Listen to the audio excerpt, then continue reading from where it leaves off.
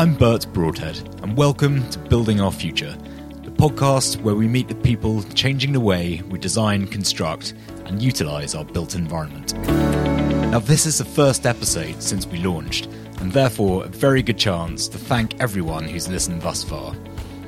As a quick favour, I'd just like to mention that we are an amateur show and therefore very much dependent on word of mouth to increase our listenership.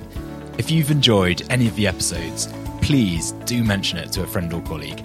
There are also various easy ways to share the episodes on our website, but just telling someone about it would be equally appreciated. Thank you. In previous episodes, we've discussed before with Chris Choa and Andrew Waugh the ideas of architectural and urban design being able to facilitate human interconnectivity. There's now an additional dynamic to this aim of urbanism, facilitating human interaction and community through technology. In a world of increasing numbers of remote workers, self-employed and contractors, the ability to build communities in the workplace is increasingly important. From a landlord's perspective, happy end users mean happy and more stickier tenants, while additional end user engagement can also lead to new potential income streams. As such, it's a goal which makes sense from both societal and economic perspectives. So I've decided to meet with someone with a background in co-working, who is now looking to use technology to help build and reinforce communities within buildings. My guest today is Vanessa Butz.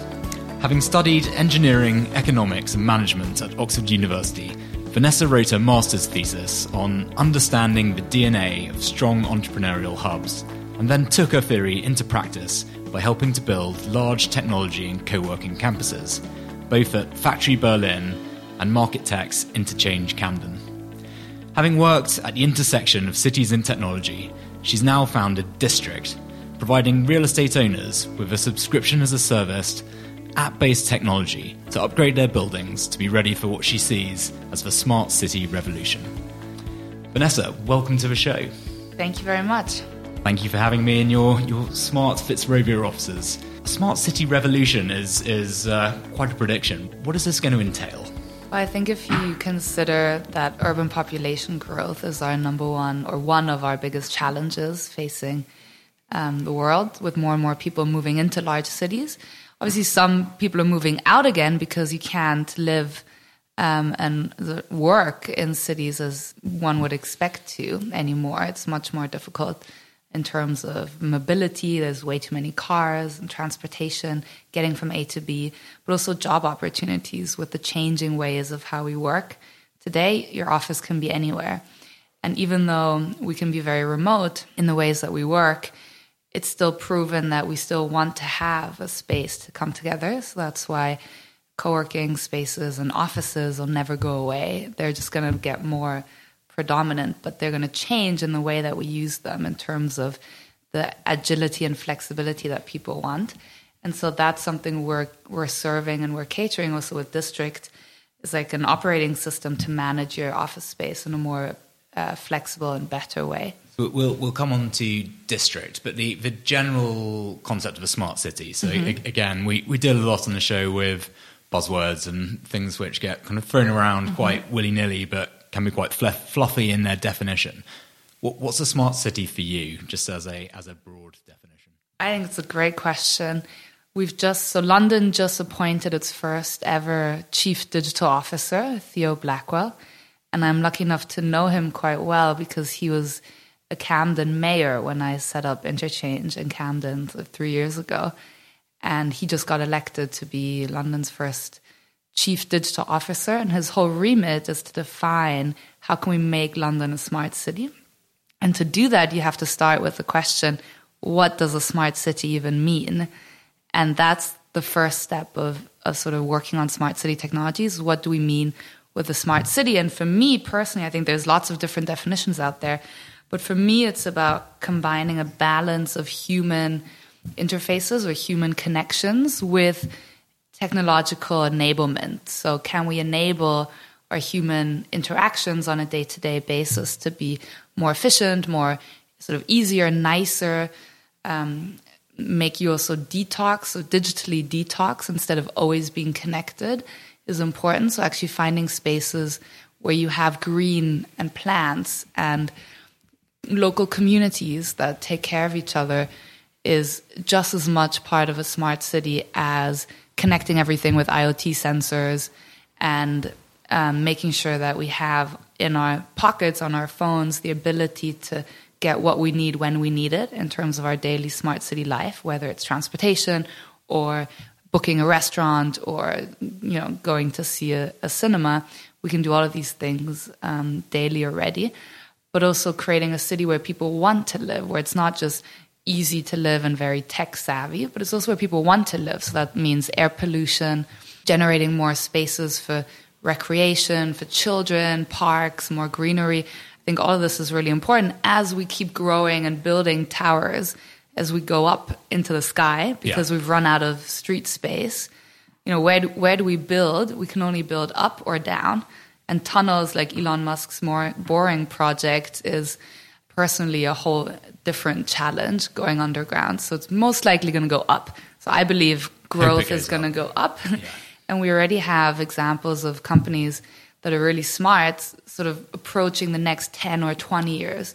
So for me, it's about things that we can do today, but also planning for the future in 10, 20 years and how to stay sustainable and vibrant as a smart city. So for you, a smart city is really about working out what people really want from the environments that they live in, and then making sure that the technology that you incorporate into their lives is simply enabling them to be able to enact those desires as efficiently as possible.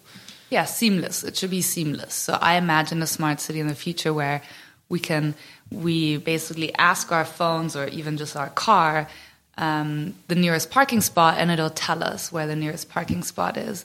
Or we say we need I need to go to Brighton. How do I get to Brighton now? And it might tell me, actually, there's a flying Uber car on the next tower that can get me there.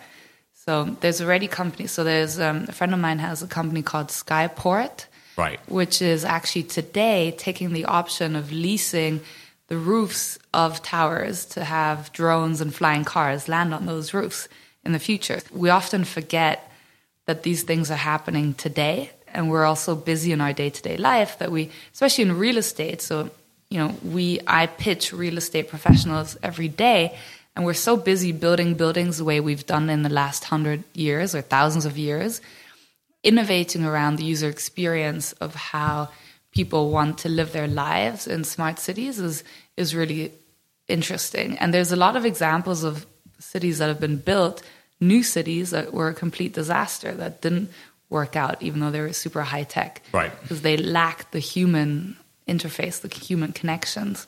Right. That interests me. Is I'm sure what we've all read about Google's interaction with Toronto and the building a city from the internet up, and just whether that's really the right thing to be doing anyway. For me, cities should be built from the people up, and the tech is simply an enabler. And that may just be kind of something I'm losing in translation, but it slightly worries me when you hear about that. Yeah, I fully agree. And I also think, what's the interest of Google in building a city, right? They're not a real estate company, but they're becoming one. They're becoming one, and I suppose it comes down to smart cities, smart data, big data, and if data is kind of integral to and increasingly integral to everything we do, then it all starts with the built environment. So I can see why they might want to have an interest. I do find it a little bit sinister, but I reserve my judgment. Just on this note of new cities, there's also Songdo in China. I don't know if you've heard of that one. It's completely new, directly at an airport. So they spent billions building the city, and sort of 2/3 empty because the people haven't moved in there. So it's just huge towers that are built for people that they thought would move but never came. And the same, there's another good example in Saudi Arabia that has a similar one, like a research center where they built around a university.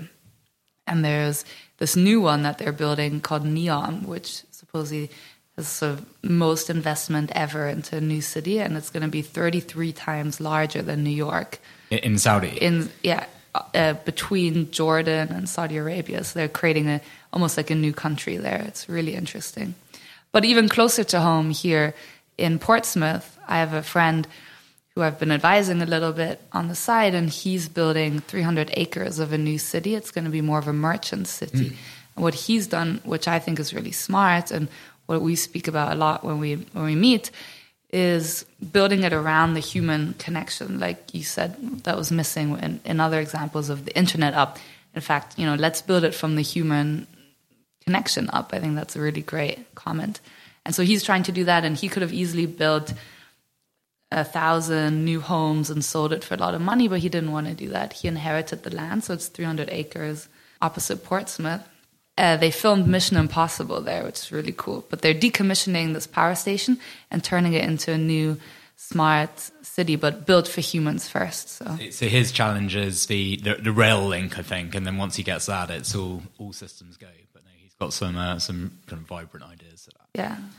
Well worth checking out. One of the things I've read, they were talking about smart cities, which are comprised of smart precincts, which are comprised of smart buildings. So it all starts from a more granular level. And then I suppose for me, actually linking into the smart building is probably the smartphone, which is kind of where the direct human kind of interaction occurs from the digital perspective. Now, your focus has been with District thus far on offices with some residential, is that right? Yeah, so right now we're only live in offices, but we're speaking to a lot of PRS solutions who are very interested in rolling out the same technology, but for residential, where you have leases. So it doesn't make sense for a building where everyone's bought their own apartment, but it makes a lot of sense for buildings that are trying to create community across the apartments. They have a lot of shared amenity space. So you can book a yoga class, or you can book a meeting room. And in essence, the services and amenities are very similar to your larger tower or campus that wants to create the same service. This is probably a good point just to explain a little bit about what District really is, which I'll leave you to do. Yeah, so we are in essence a tenant engagement platform. That's what people like to call the space. Personally, I'm not such a big fan. For me, I like to use the word engagement. So it's about creating engagement across people and creating what I like to call moving from being a rent collector to a relationship builder. So if a lot of our clients have understood, especially with the rise of WeWork and co-working spaces, that you need to treat your customers in a more hospitality-led way than just sort of managing the invoicing at the end of the year. And the step changes slightly the way we build buildings, but also changes the operations of the buildings. And so District is just the technology platform that allows you to create those relationships in the best way. And what does it actually look like, or what does it do? 3 core features, let's say pillars, that we build everything around, which is spaces, services, and people. So people is very clear community, even knowing who's in the building and what company they work for and how I can connect with them if I'm interested. Services is everything from food and drink, your local cafe, discounts, promotions, laundry, whatever you need. And then spaces is meeting rooms or bookable spaces and access. So you can use our technology to get in and out of your building. So if I work in a District-enabled office building, is my experience for everything within that office going to be through your app? So is it effectively an app of apps? Effectively, yeah, it's one user interface, we like to say. And that's important because I don't want to download 10 apps for my office. Right. I don't want to have one app for meeting rooms, one app for access, one app for my food, and another app for my relationship with my landlord, or how I get notifications or communications from them. This is why we've built this from day one, is to have one leading platform, and then we can integrate with other existing software or hardware solutions where required. Which utilities and functions within your app are you finding the most positive user feedback from? So people saying, you know what, I didn't know I needed that, but actually, since I've started using District, this is just part of my day-to-day like phone usage. Definitely just seeing what's in the building. So events, like clicking on events is our number one use case. So this is office buildings running whatever it might be, a yoga studio or anything. Yeah, and it doesn't have to be in the building. There can be stuff, different event spaces around the building. But most of the buildings that we have today have a point of contact who's in charge of community. And this is essential. So it could be a receptionist that's upskilled, could be a property manager, it could be an asset manager, or what we like to call them community managers. That's the sort of job title that comes from co-working. And this is a job that's increasingly more important as real estate companies move from rent to relationship. And this is someone that we always recommend you to get sort of in-house, because it can be scaled across many buildings. And creating this brand as an owner is really important, and more owners want to do this.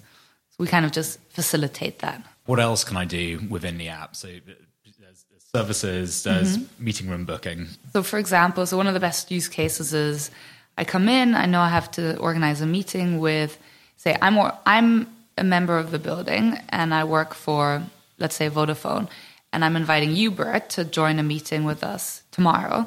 So I can open the app and with one click click a filter and I see which rooms are available. Then I can click on that room. I can book it. It can either be, if it's a room in my office, it's probably free.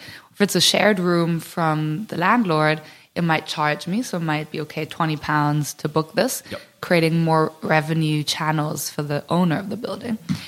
And then I book the room. And then I can, with one click, invite you, Bert. I have you in my address book. You get sent a personalized email with a calendar invite and a wallet. So I basically can then save, if I'm you, I can save the wallet, just like an airline ticket, a visitor pass, to let you in the building. It tells you how to get to the building, and you just walk up, say it's tomorrow now, you walk up 10 minutes before the meeting, it swipes up on your home feed, so you can see it like an airline ticket popping up on your phone, which is an extremely seamless check-in process. And so we're very excited that we've launched this now with our access partner, and that's for visitor access. You have this type of ticket, you can swipe yourself in, and you no longer have to wait 5 minutes at every reception for meetings that you go to. It's just seamless. And on the host side, so me, having invited you, I get a notification when you walk into the building. I know that I'm going to now pick you up from the lift if the lift is activated, or I might need to go downstairs to pick you up if the lifts are closed for security controls. And it just saves everyone a lot of time and hassle. So this meeting room booking and access integration has been really, really well received so far. And then, of course, also just seeing who else is in the building. So even though connecting with people is less interesting for our users somehow, they still click on the profile pages and see who's in the building. But they don't really, like, it's been interesting for us to see that they don't really want to connect with each other through the app. They want to connect with each other offline. And so by that you mean, so it might be people working within different companies but in the same building, and whether they or even in the same even in the same company.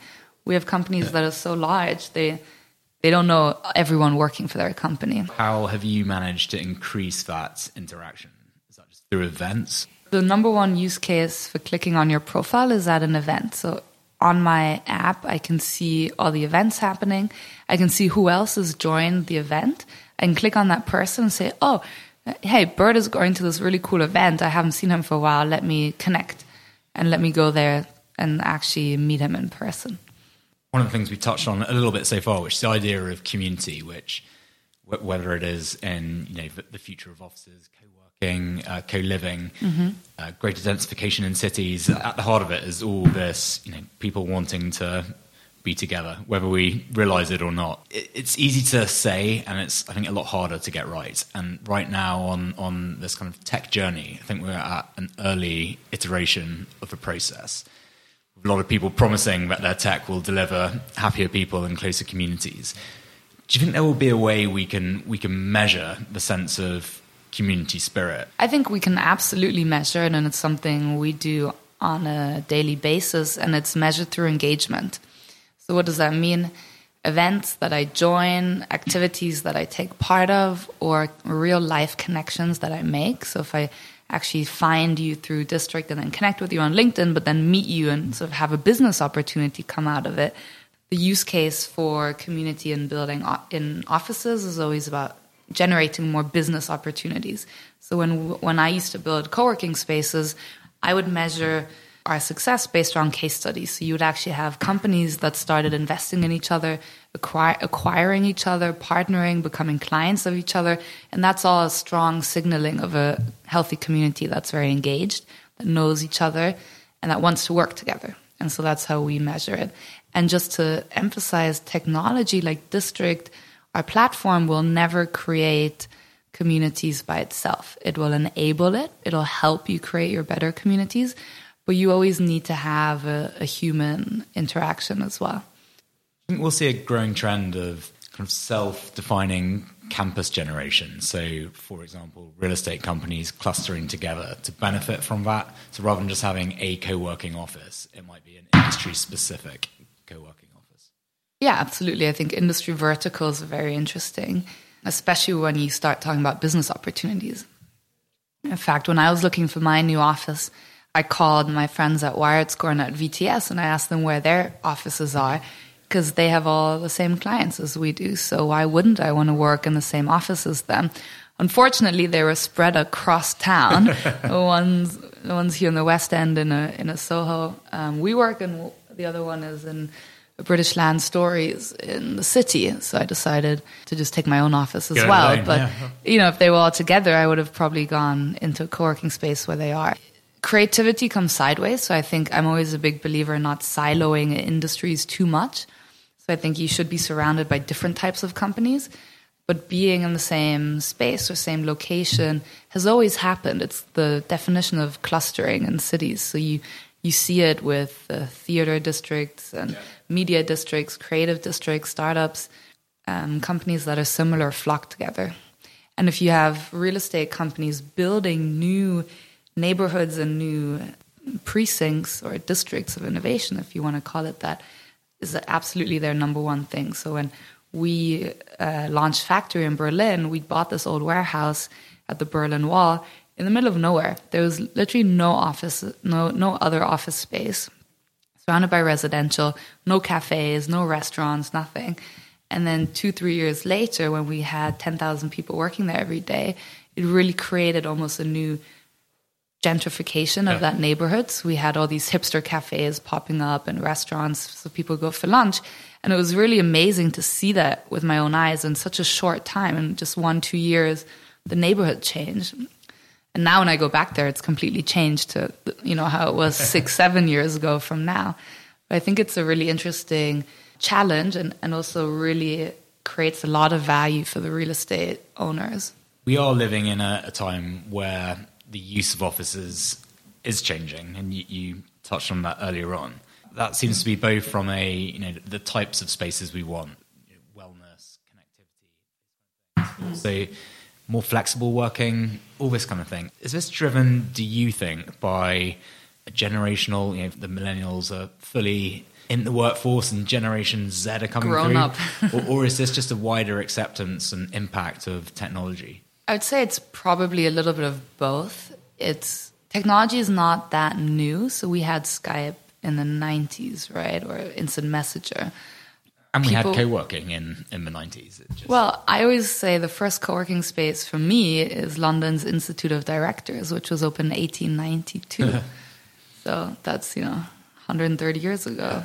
For me, it's not a new thing. It's like, of course, people want to... And architects have always had co-working spaces and studios. They would just have a larger studio and then sublease to different architect studios as they grew and expanded with projects. They would have to hire more people and then hire less people. So it's not anything new. I do think it's changing quite rapidly in the last 10, maybe 15 years because of how people want to work. So I think we're very spoiled that at least my generation and people that have grown up with me, they kind of even quit jobs if their commute is too long. If I commute more than half an hour, I'll be really upset. And I'm going to hack my life to always commute less than half an hour. So either I get rid of my apartment and move to a new place because I haven't bought anything, or I think we're more mobile in that sense. We're less connected to one apartment or one office, or people just quit their jobs and find a job that's closer to where they live. And this work-life style balance is definitely changing in the sense that we're getting more spoiled. I think we can expect more from our employers. Actually, even the co-working model where we see now may not be the end game. There may be what Marcus Mafarage of Servcore calls the third space, which is the next step, where you effectively do have these. So you might have your own compartmentalized office, but then share with other occupiers in the buildings, meeting rooms, amenity space, amenities. Wellness, gym, services. That's what you see. I mean, 22 Bishopsgate is a great example. They're really changing the way they think about a tower. So they're building London's largest tower, and it's going to be, I think, 2 million square feet or more even, and 100,000 square feet of that would just be service space for the whole building to benefit from. And it's a no-brainer. It's what we did at Factory 7 years ago. You take one floor, turn it into co-working or lounge, members club, whatever you want to call it. And then you rent out the rest of the building and you pitch it to the occupiers in the sense that you have access for free to the shared space. So you don't need to have your own shared space. You don't need to have your own kitchen or lounge, or you don't need to have your own boardroom. There's a boardroom for the whole building to use. You just book it. And therefore, your square footage, what you require as a business, can reduce itself from maybe 100% to 75 or even 50% of the space you would have taken before. So say it goes from 100 to 50%, but you're willing to pay a little bit more per square foot because you have all this extra amenity space. So you're paying 75% of the cost. So you still save 25% for a better experience because you have access to space when you need it, but not an empty office when you don't need it. 'Cause that's another thing to consider. Occupiers who have a lot of space often have half of their offices just empty, and that's not nice for their employees either. So I think a lot of people who've been in co-working space historically have found that, that there are irritations. You try and book a meeting room with 3 hours notice and they've all gone, or you can't get hold of the person to book it in, and there are potential hiccups which are all resolvable, but it needs a slick interface and slick management. Yeah, and it needs the right technology to enable that. So that's why I always say don't try and build your own app. You'll just spend hundreds of thousands of pounds on it, and you'll probably throw it away after a year and come back to us or someone like us. So it's absolutely a matter of getting the operations right, getting the technology to enable it right, and then getting the space right so that you can charge that 25% more per square foot across the whole building, which can result in, dozens of millions of pounds additional profit for the whole building when you then sell it. This slightly ties in with, this is an article on Forbes by Marcus Mafarage of Servcore, and he ends up with 4 conclusions in terms of things which landlords need to do to adapt to the changing dynamics. 1, offer a mix of long leases but also flexible space options. 2, the building experience needs to change to be more service and hospitality oriented. 3, landlords must focus on building service income streams as well as rented income streams. And 4, they need to use common areas to better create amenity and community within the building. I may have just slightly teed you up here. So how will District help landlords from this perspective? I think it's a good list. I would add a 5, which is user-friendly technology to operate all of the above. Because doing all of these things without having a seamless platform can require probably double the amount of staff that you needed before, which increases your costs a lot. But through using a platform like ours, you won't need to hire more people. You'll just have your existing people need less time to manage that because you don't need to manually manage the shared space. You have it all on a platform. It just gets done. You just need to update the platform every 2 weeks, roughly.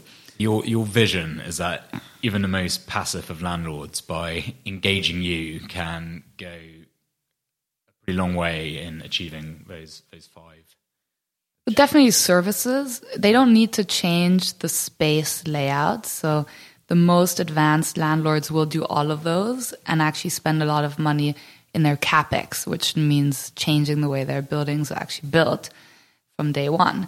But if you have an existing building and it's full, you can already add a lot of value without changing the existing infrastructure at all through just overlaying the service technology platform that creates community and upsells services. So that's already I think that's half of those before that you can just do today with an app that is very cost effective. You can roll it out tomorrow. Do you think this is a change which is going to affect kind of all office locations equally, or is there a danger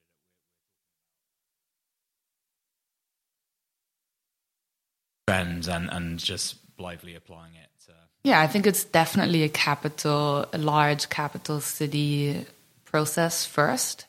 So these cities will change: London, New York, Shanghai, Berlin, Paris.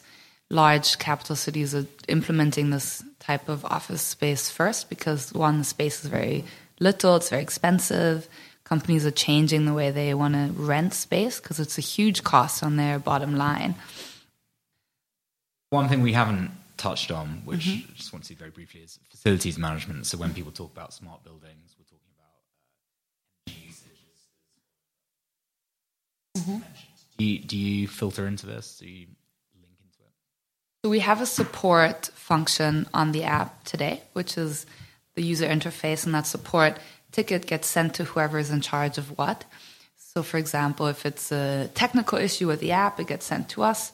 If it's a question around the events, it gets sent to the events. If it's a facilities question, it gets sent to the facilities manager. So in that sense, we already have a support tool.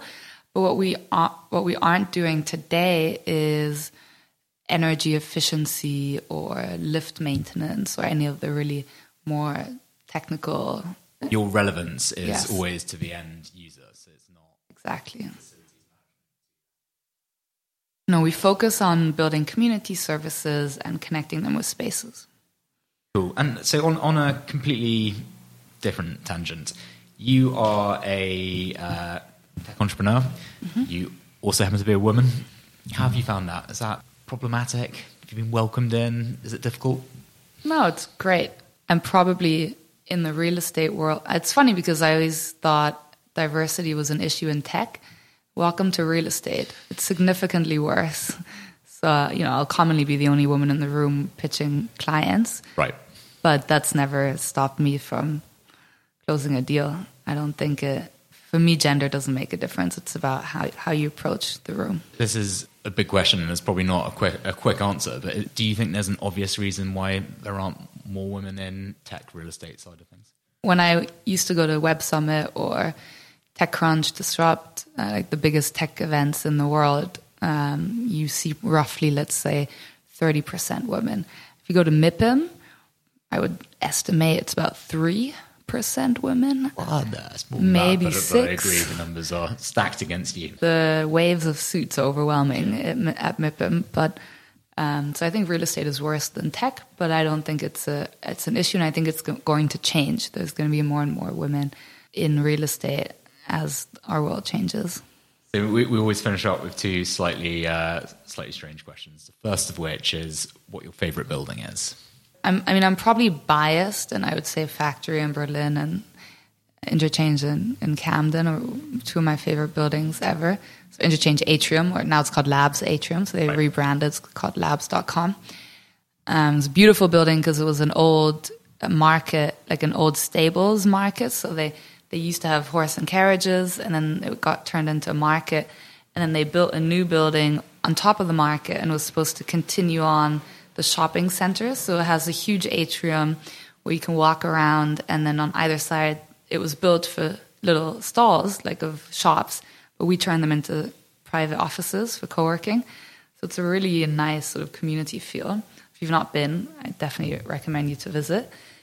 And Factory in Berlin was great because it was an old warehouse, a really, really old building that we bought when it was completely white on the outside, and we stripped the paint from the facade without really knowing what was underneath it. We knew it was brick, but we had no idea how nice the brick was. Okay. So when we stripped the facade, this most beautiful pattern of very Berlin-style brick came out, and then we built 2 floors of very modern white, black and white, like finished modern floors on top of the brick.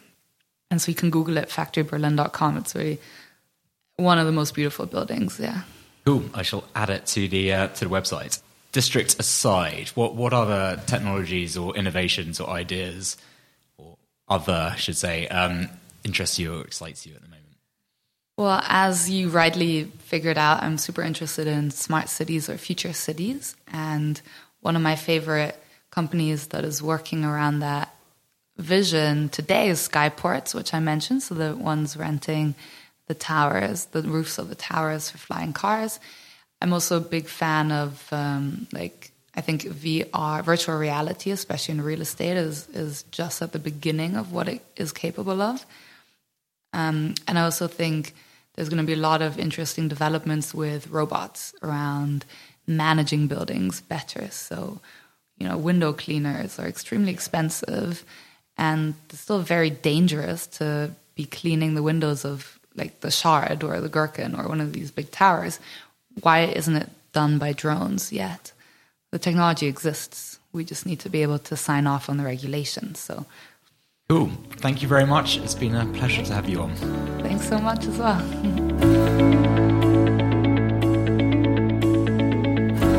Vanessa's view of smart buildings and smart cities is clear and simple.